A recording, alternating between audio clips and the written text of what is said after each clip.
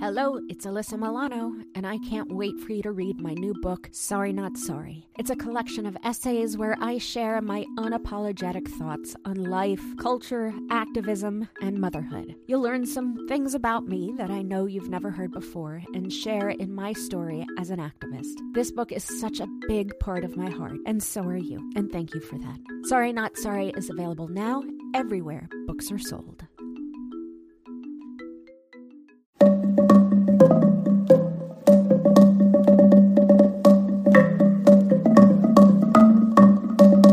Hi, I'm Alyssa Milano, and this is Sorry Not Sorry.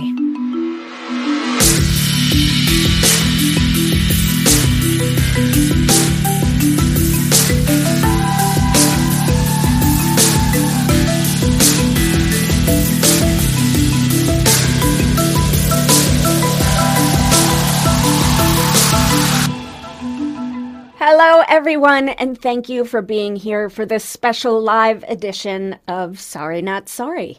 Whether you're in our virtual studio audience, watching along on Facebook Live, or listening to our podcast from anywhere in the world, I'm so very grateful that you are here with us. It's one thing after another, and today we are going to talk about the Supreme Court. The Supreme Court is supposed to be above partisan politics, but that has not been the case in the past several years. Recent in-depth reporting by the New York Times, the Washington Post, Politico, and the New Yorker confirmed our worst fears about Justice Thomas and his ideologue activist wife, Ginni Thomas. That in the wake of the big lie, the bright red lines that are supposed to protect the impartiality and integrity of the court by placing boundaries between extreme advocacy and cases before the High Court, have been flouted and perhaps permanently blurred. At the same time, dozens of states have enacted or are trying to enact laws which restrict the right to vote or access to the voting booth for millions, particularly voters of color and others who are traditionally disenfranchised. My friend, Congressman Hank Johnson of Georgia, has been at the center of efforts to correct these problems. He'll chair a hearing on the SCOTUS Ethics Act, a critically important piece of legislation. Congressman Johnson will also take some questions from our audience. So that's all you. So to ask a question, please use the Q&A button on your screen. We won't be able to take questions from the chat or from raised hands, so please use that Q&A button. And if you see a question that you like, please feel free to vote it on up. Congressman, welcome to Sorry Not Sorry. Thank you, Alyssa, for having me, and so nice to see you again. The last time I saw you, you were in D.C. for a hearing before the Judiciary Committee. I forget the topic. It was for the Equal Rights Amendment. Yeah. Yes, so, thank you. Yeah, I didn't have a chance to come and greet you that day because you were in person and I was doing it virtual. That's right. But you asked a really great question. You asked about the pay disparity between women and men in the entertainment industry and how the Equal Rights Amendment will actually help once we get that published in our Constitution. And thank you for bringing that up and giving me the opportunity to just say ERA. It's one of my favorite topics. And I want to really get into the Supreme Court. But before we do, I think we need to talk a little bit about voting rights. This past weekend was the 56th anniversary of the March Across the Edmund Pettus Bridge in Selma, Alabama.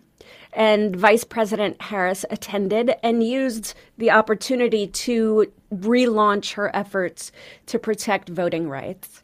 Now, as we know, the Senate killed the John Lewis Voting Rights Act earlier this year. So I have to ask you, is there any hope of protecting voting rights from Republican suppression efforts? Yeah, we will never give up the fight, no matter how bleak things might look, for passing voter protection legislation. Yeah, things look bleak since Joe Manchin and Kirsten Sinema have evidenced their love of the filibuster over the voting rights for people of color. And that's unfortunate. But there are other vehicles proceeding through the Senate that may enable us to put or to attach voting rights legislation or voting rights measures to and pass this legislation. Specifically, there is a push in the Senate to reform the counting of the votes, the presidential electors, the electoral college. There is pretty much agreement, bipartisan agreement, that something needs to be done to prevent what happened in the run-up to the electoral college count on January 6th, to prevent the shenanigans that Donald Trump and his minions planned with respect to the electoral college. And so if that legislation makes its way forward, and it's a good chance that it will, then attached to that legislation can be some voter rights legislation that everyone can agree on. Because after all, Joe Manchin and Kirsten Sinema did say that they were in favor of the John Lewis Voting Rights Advancement Act. And they did say that they were in favor of some parts of H.R. 1. They did say that they were in favor of some of those provisions. And so if we can move past the filibuster and get some of those items in the bill that is bipartisan and everyone is agreeing to, then maybe we can get some voting rights legislation passed. But we won't give up. And it's always a chance that those two senators will change their minds and decide that this country needs to do voting rights, and we need to get rid of the filibuster so that we can at least get that done. And in Georgia, obviously that's where you're from, and one of the states at the center of Trump's big lie. So, I mean, has anything changed for voting rights on the ground in Georgia? Yes, because Senate Bill 22, I believe it was called, but it was the granddaddy of voter suppression bills coming out of the big lie as a result of the big lie. And so our Georgia legislature had just went into session just after January 6th. And so we were the state to come forward with voter suppression legislation that other states in the country decided to adopt and extend upon. So those measures have gone into effect, and also redistricting has happened. And those districts, we are moving from 6 Democrats and 8 Republicans in a 14-member delegation. We're moving to 5 Democrats and 9 Republicans. And this is despite the fact that Georgia picked up about 1 million new voters, and most of those were people of color, Black, Asian, and Latino. So, we have voter suppression that has occurred with respect to registering to vote, with respect to actually casting your votes, particularly regarding mail-in voting. And then we have some threats to the actual counting of the votes that have been passed under Georgia law, allowing political officials to come in and take over the voting process run by counties. And so they put into law a process that has now begun in the most populous, well, one of the most populous counties, but the most Democratic county in the state, which is Fulton County. They're already gearing up or have the wheels in motion for state legislators to be able to take over the local Fulton County voting process. And so those things are ongoing. They are a threat to the ability of people to vote and for those votes that people cast to be counted. And so what we're going to have to do, Alyssa, to overcome these challenges or these obstacles put in our way to vote, we're going to have to vote in massive numbers to overcome these obstacles. And that's at a time when, they want voters to be apathetic. Right. They want voters to just throw their hands up and say it's not even worth it. So the misinformation is still being spun, but it's hurting some of their voters also, Alyssa. Their voters are becoming disenchanted and discouraged, and they will be affected by the same suppressive efforts that are going to impact people of color, voters of color. And so we're just going to have to do a better job than they do in terms of getting out the vote, because we have a chance to replace Governor Kemp, our shotgun governor, with Stacey Abrams, who is a face of our future. Yes. And so we've got to come out and do that. We've also got Reverend Raphael Warnock on the ballot. Mm-hmm. He, along with Senator Ossoff, were the senators who shifted the balance of power in the Senate away from Mitch McConnell and to Leader Schumer.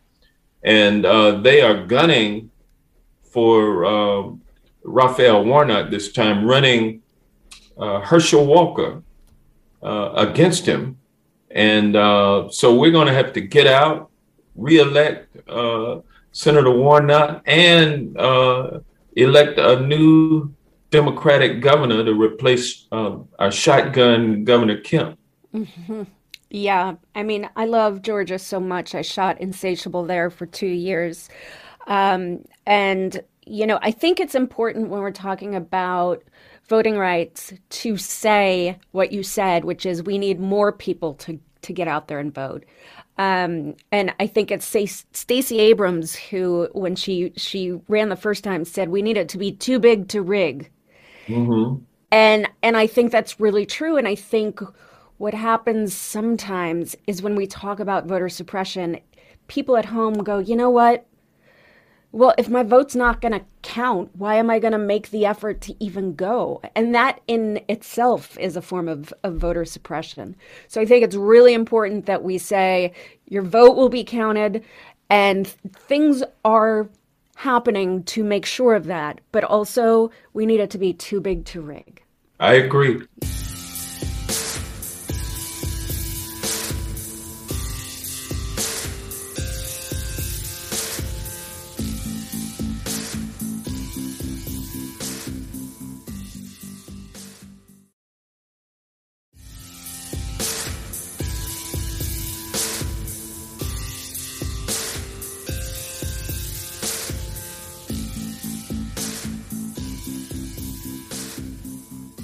Let's get right into the Supreme Court, because it is, everything is related here.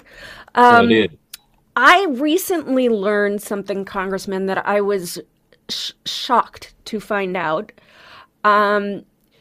Is it true that there is no code of ethics for Supreme Court justices? Yes, it is. It is true. And we've allowed it to happen. We've allowed the United States Supreme Court to build an ivory tower around itself and deposit itself at the very top of the ivory tower, looking out at the rest of us. And we've allowed them to go up there and stay up there and do whatever they want to do. And we can't really see what they're doing. And we expect them to do the right thing. But published reports of late have proven or demonstrated that they don't always do the right thing. They don't always put this notion of impartiality. They don't always respect that with their dealings. And so the U.S. Supreme Court is the only court in the nation that operates without a code of conduct. They have no code of conduct that governs their behavior. And it's pretty much every justice decides what their ethics will be. And they go ahead and do whatever they want to do. And there's no accountability to the people for that. And there's no accountability to the legal profession, which sanctions the conduct of lawyers and judges. There's no accountability that they have to any entity, not even to themselves. So each justice is the law, the judge and jury to themselves. And it's not working out very well for the public at this point, because as Jane Mayer has shown or revealed in her New Yorker exposés on Ginny and Clarence Thomas, she has revealed a flow of money into the pocketbook of Ginny Thomas, and it benefits the household. Her and Clarence Thomas have been married for over 3 decades. And so they've been doing this for a long time. The more right wing he gets, the more money she gets from right wing interests who are paying her to advocate for them. And that advocacy shows up in Justice Thomas's rulings.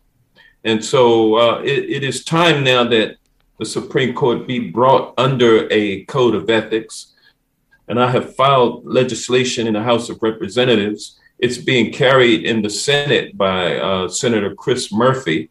And if we can pass this legislation and get it signed into law, we can stop this misbehavior that has been exposed by reporters throughout the country. So just to reiterate, there is nothing to stop conflicts of interest or other ethical problems from influencing their decisions, correct? That's correct. There's nothing except for their self-regulation. And are there any current remedies for justices who behave unethically? Well, the only remedy that Congress would have would be to impeach a justice for misbehavior, but that has never been done in the, there's been one case of impeachment, but it ended without conviction. So there has never been a judge throughout American history who has been impeached, convicted, and removed by Congress from the bench. And never a Supreme Court justice, let me say that, who has been impeached, convicted, and removed by Congress. It's a high burden. You have to have 2/3 a vote in the Senate. And things have gotten so political now that, an impeachment against, let's say, Judge Clarence Thomas for pretty much selling his office to right-wing interests that pay his wife. We couldn't get a 2/3 vote in the Senate to impeach him. So, he's there with lifetime tenure. And the other justices are not immune from criticism either, Alyssa. They go to these Federalist Society junkets, get wined and dined, speak, give speeches, and then come back and rule on a issue in accordance with their philosophy or their briefs. Right. Just so people understand at home, what the Federalist Society does is they start grooming young people in law school of a right wing conservative ideology. And they are. I don't remember. I don't know if anyone remembers when Trump was in office and he nominated Kavanaugh. Everyone was talking about this list. Well, the Federalist Society actually makes these lists. And, they put these young people in with conservative judges throughout the country, and they groom them to a right-wing ideology. To me, and, I don't know why we're not doing more about the Federalist Society, because I think that they are just as dangerous as the NRA. There's no question about that. They are a well-funded, very wealthy, dark moneyed,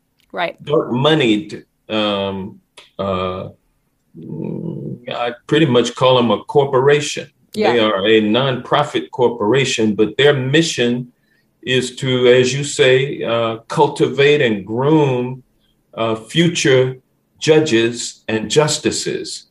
And so that dark money that funds their efforts also funds the Republican Party and their candidates, and Mitch McConnell. They are the ones that are anti-consumer. Right. They are anti-woman. They are anti-vote. They are anti-LGBTQ. They tee up these cases and bring them before the courts. And they are the ones who select the judges. Right. And Donald Trump outsourced the selection of his Supreme Court justices to the Federalist Society. So whoever they recommended is who he appointed, and that's who was confirmed by the Senate. And that's what we have in our Congress, and they're being led by the longest serving justice on the U.S. Supreme Court, who is our friend, Clarence Thomas. And every year, it seems like Clarence Thomas gets even more right wing to try to outdo these younger bucks that are coming in behind them, trying to show them up. And so it has gotten to the point where the court is now controlled by this private corporation, the Federalist Society. It was shaped and made into their image. And now it's ruling against us in all of these ways. It's ruling against women. It's getting ready to curtail, or if not eliminate, a woman's right over her own body to choose, when to proceed with a pregnancy. They're passing all kinds of state laws that are going to the Supreme Court now. They're being teed up, and we know which way they're going to rule. Mm-hmm. Voter rights is the same thing. They decimated Section 5 of the Voting Rights Act. This is all to keep people of color from voting. They want Republicans to be able to be in control of the levers of power in America. Right-wing, conservative, anti or corporate personhood believing ideologues in both the legislature, in the executive branch as president, and on the judicial side. And it's something that we're going to have to deal with. And I've got other legislation that would enable us to expand the size of the United States Supreme Court from 9 justices to 13 justices. And in that way, we could temper the dramatic change that has come to the United States Supreme Court. It's something we've got to deal with. And what people might not know is that the Constitution does not say anything about the size of the Supreme Court.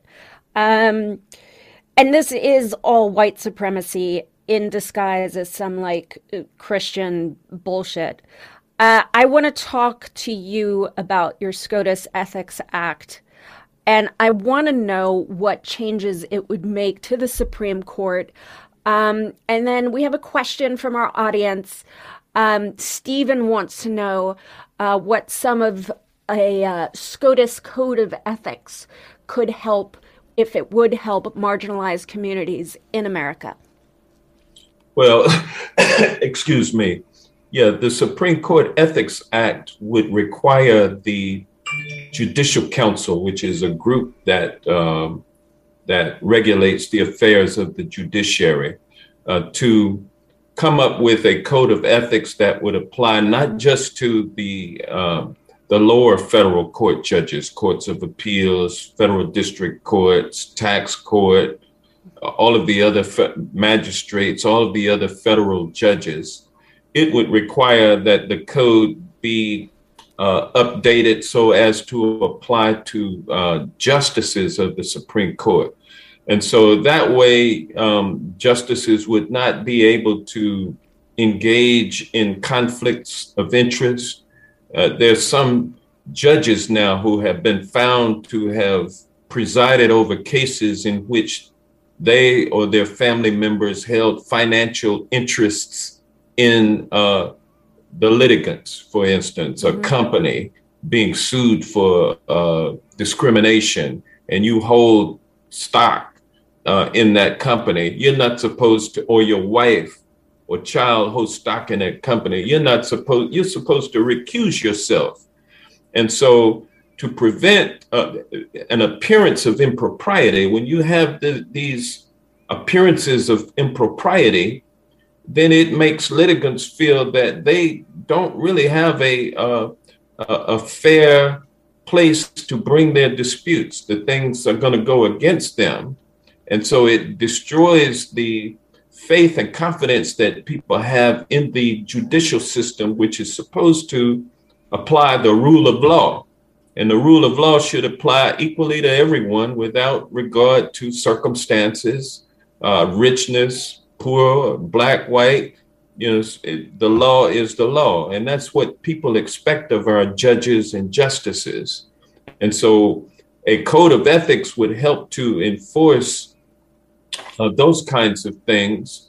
It would also get at situations where, like Ginni Thomas is accepting money from litigants who, or from interests that may not be litigants, but yet they are filing what's called amicus briefs. They're trying to get the courts to adopt their opinions about issues that appear before the court. And so these amicus briefs can be quite influential to the decisions of the justices. And so, a code of ethics would get at the problem of Justice Thomas having this obvious conflict of interest when it comes to people or entities filing these amicus briefs. And so what we're trying to do is make sure that we restore the court to a point where justices are ruling based on the merits as opposed to any other personal factors that would hurt the litigants who are coming through. Their cases need to be decided honestly and without favor to one side or the other based on an interest that one of the justices might have. Congressman, what do you say to people who claim that this is a partisan act designed to undermine Justice Thomas? Well, there are people who will tell you that the hand that you're looking at right in front of you, which is your hand, is not really a hand at all. It's actually your foot. And they will argue that point to you until the cows come home. Mm-hmm. And it's up to you to withstand the falsehood that is put in front of you and insist on the truth. Fact is, this is not partisan. This is not a partisan attack on Justice Thomas or any of the other justices. It is just common sense that if you don't have a code of conduct, Yeah. then, there is no boundaries and people can do whatever they want to do. That's human behavior. We've tolerated it for 250 years in this country. And it's hard to think that we have, but yet that's what we have done. And it's now time to close that loophole for the Supreme Court justices and compel them to be covered just like the rest of us, just like every other federal court judge. They should be treated no differently. They're not above the law. They are products of the law and they are subject to the law. And but they have not been subject to a code of conduct, and we need to make that happen. It's not politics, it's just common sense.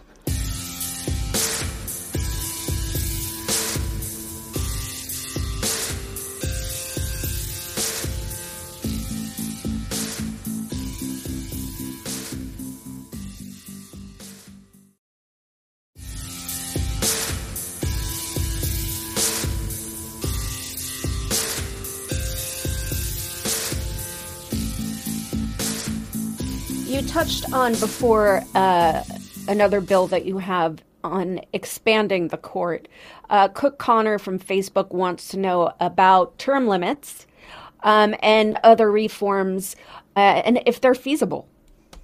Yes, in fact, we're in the process of looking deeply into this issue of term limits for justices on the Supreme Court. It is nothing. There's nothing in the Constitution that says that they serve for their lifetimes. The Constitution says that they shall serve during good behavior, and so the issue of how long that good behavior lasts is left to the legislative branch, and so we can definitely come up with a formula and a format for term limits for Supreme Court justices. I think the time for that discussion has come. No longer should a old white guy or an old black guy, for that matter, for that instance, be in a position to remain on the court where time has passed you by and you are no longer you're no longer up to the task of fairly doing your job. You become jaded, you become captured, and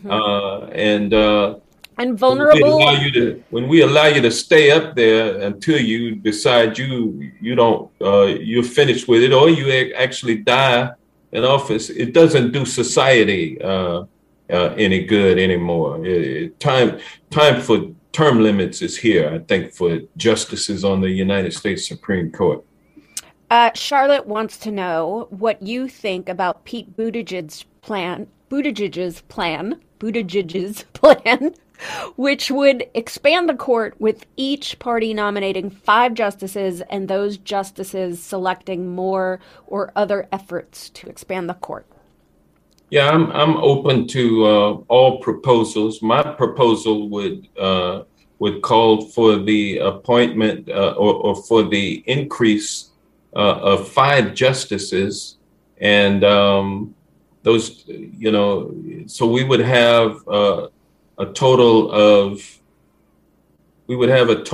13, and that would put us in a position to appoint new justices and bring new blood to the court.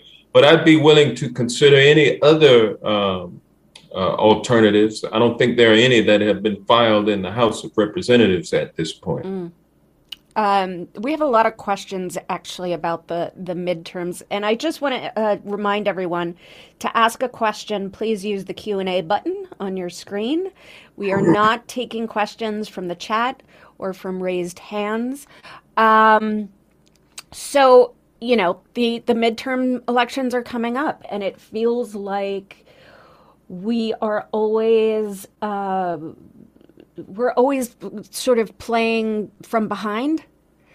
It feels like we get so overwhelmed with our general elections that we all need a break. And then all of a sudden the midterms are here. I feel like the GOP takes no breaks. They're going full steam ahead all of the time. Republicans, conservatives. Many people are saying that it doesn't look great for Democrats. So, what's at stake in these elections? Why is it so important for the Democrats to turn out? And then John actually wants to know about your position on the law in Georgia that prohibits giving water to people in line at the polls. I mean, are we kidding at this point with this?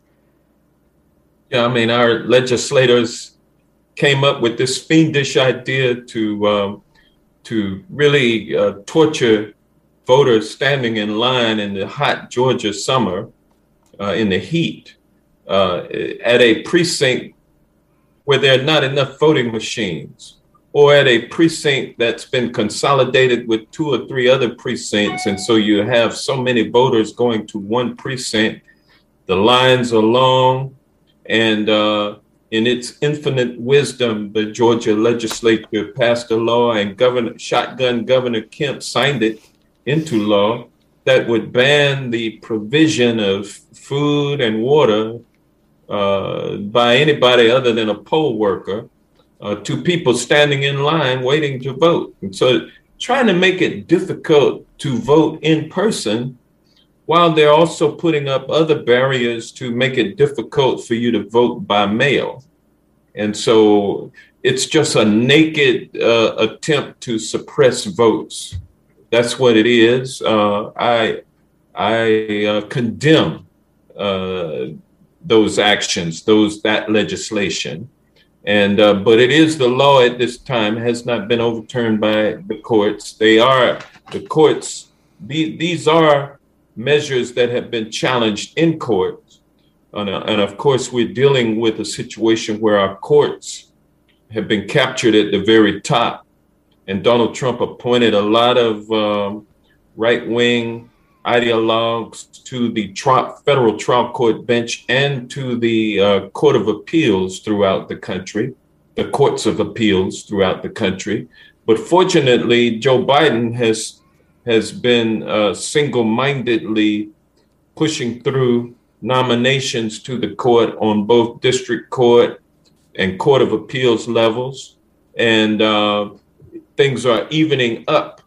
And so we've got a lot of these voting rights cases that are coming through the courts right now. The ultimate outcome remains to be seen.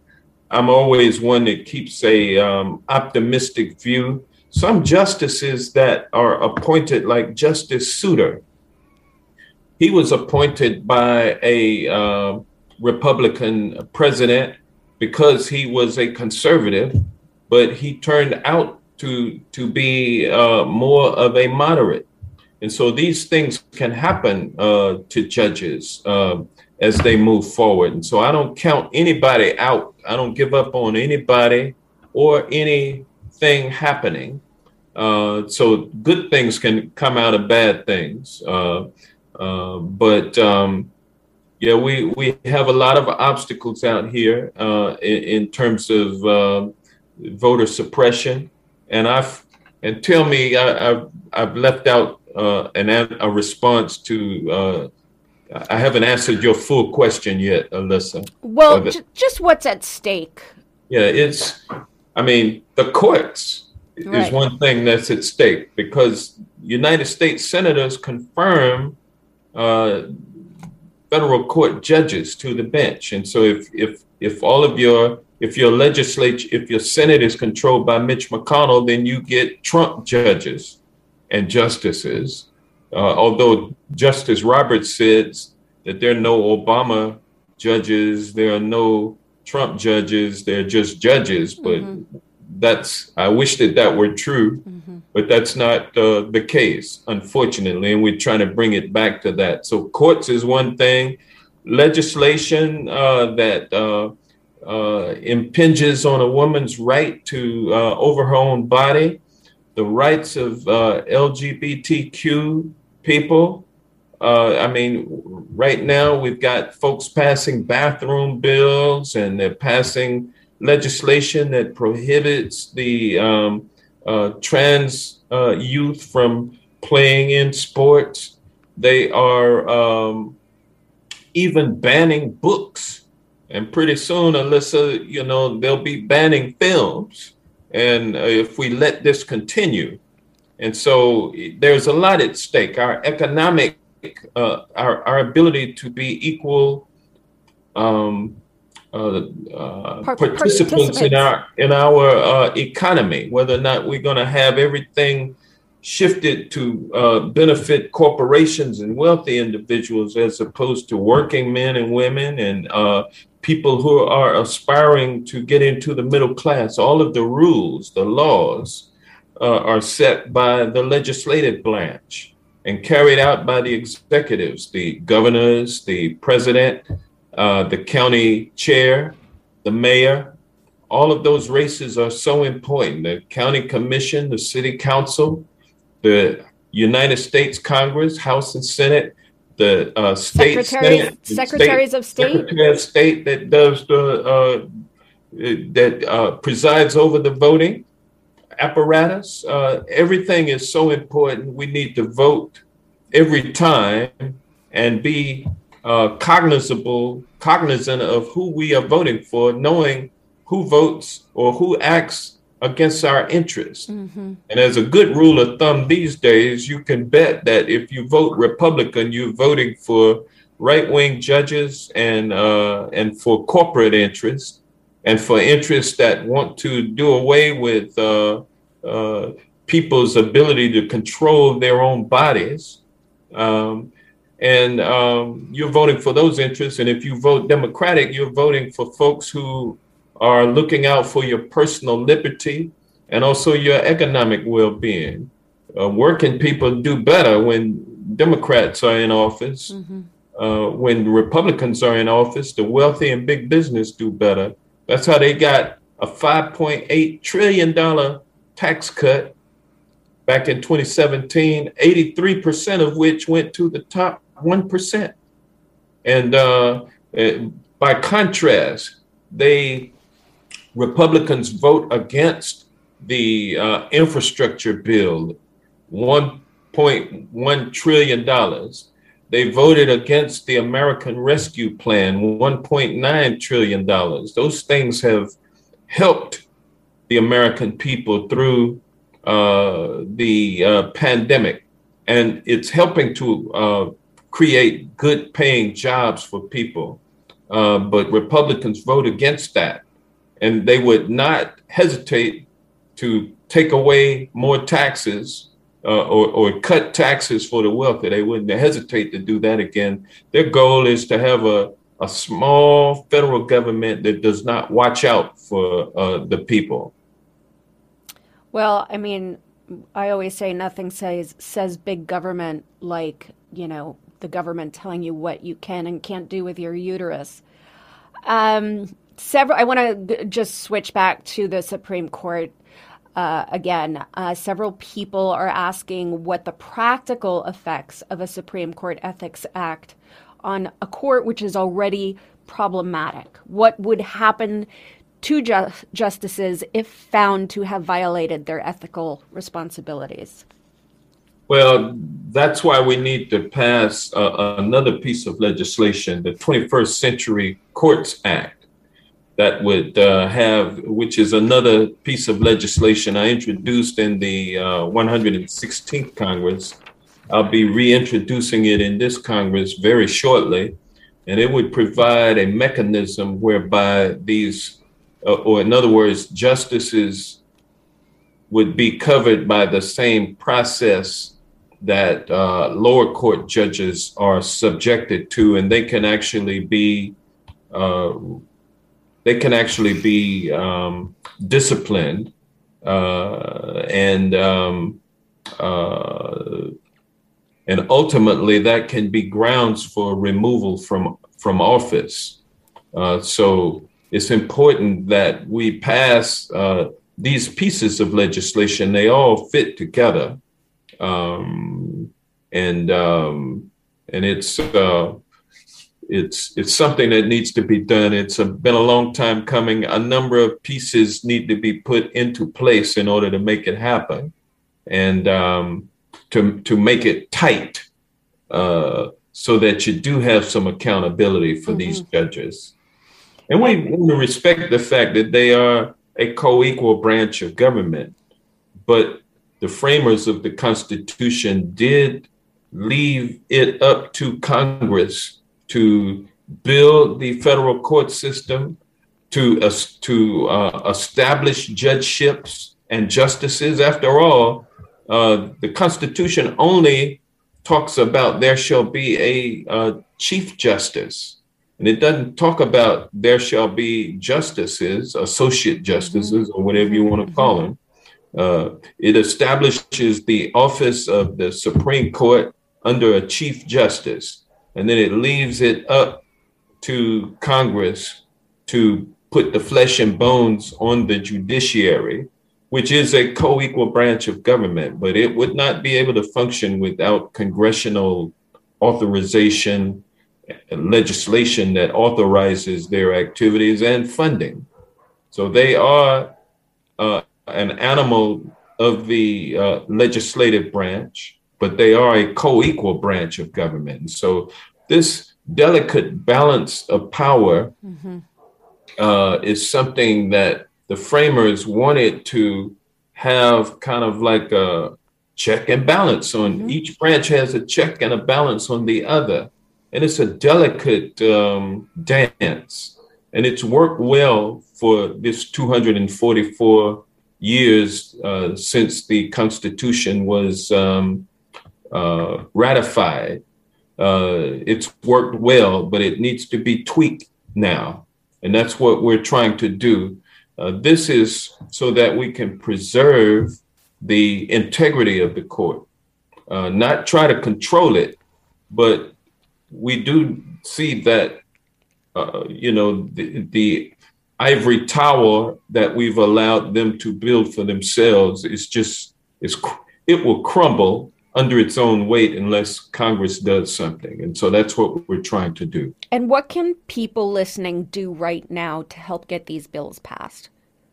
Well, you can definitely call your representatives and senators and tell them you can call them, you can email them, you can go to their virtual town hall meetings and ask questions like you're doing so right now. You can go to their in-person town hall meetings and ask questions, and you can send emails and you can send snail mail, but somehow get the word to your senators and to your congresspeople, to your House members about this bill, and ask them to sign on as co-sponsors. We currently have 38 co-sponsors in the House of Representatives, and but the bill is a little more popular than that would indicate. I can't thank you enough for this insight tonight. And I like to close each of my interviews with this question. So Congressman Johnson, what gives you hope? The courage to see things be better. I think when you lose hope, you've lost courage to live another moment. I mean, we don't know what the next moment holds. And so if we keep walking through the darkness, it can be frightening. But yet I've found, and I know your viewers know it's true also, that darkness always turns to light. Nighttime always turns to day. Winter always turns to spring. And so we have to keep walking, keep moving forward for a better future, not just for ourselves, Alyssa, but for our children and for their children, and for generations to come. That's why it's so important. We haven't said anything about climate in this conversation, but that's something that is impacting us all, and our legislators and our executives have a lot to do with our policies, with climate policies, and we need to make some changes so that we can save this planet. And and so I have abundant hope that there's so many great people who are just needing a chance to show their greatness in whatever they do. We have some great young statesmen and women coming up through the ranks in Congress. They are unafraid, and they have a vision about the future. And the future is in these young people. And so I'm preparing the way. And I just have so much hope about the future. But I'll tell you, it takes courage to keep walking in the dark. Well, Congressman Johnson, you give me hope. Thank you for all you do and for being a part of the podcast. So this country is facing so many issues of critical importance, from voting rights to abortion, from the rights of LGBTQ plus kids to just exist, to the very future of our democracy. The Supreme Court is right at the heart of every single one of these issues. If there is no ethical oversight, if there is nothing governing them, how can we have any confidence in their ability to rule without outside influence or corruption? If there's nothing to stop them but themselves, how can we trust their rulings? This is an issue which lies at the very heart of our democracy. So please, please take this opportunity to demand your elected representatives put safeguards on the soul of our nation. It is not partisan. It is patriotic. And I know that all of you who have joined us, all of you who are listening, you are all patriots. And thank you so much for joining us tonight. And especially to Congressman Johnson for the work that he is doing, for being with us, for always being a beacon in really dark times. When you feel the darkness, think about this man who goes to work every day to ensure that our lives are better. Sorry Not Sorry is executive produced by Alyssa Milano. That's me. Our producer is Ben Jackson, audio editing and engineering by Maciej Lewandowski, and music by Josh Cook, Alicia Eagle, and Milo Bugliari. Don't forget to rate, review, and spread the word. Sorry, not sorry.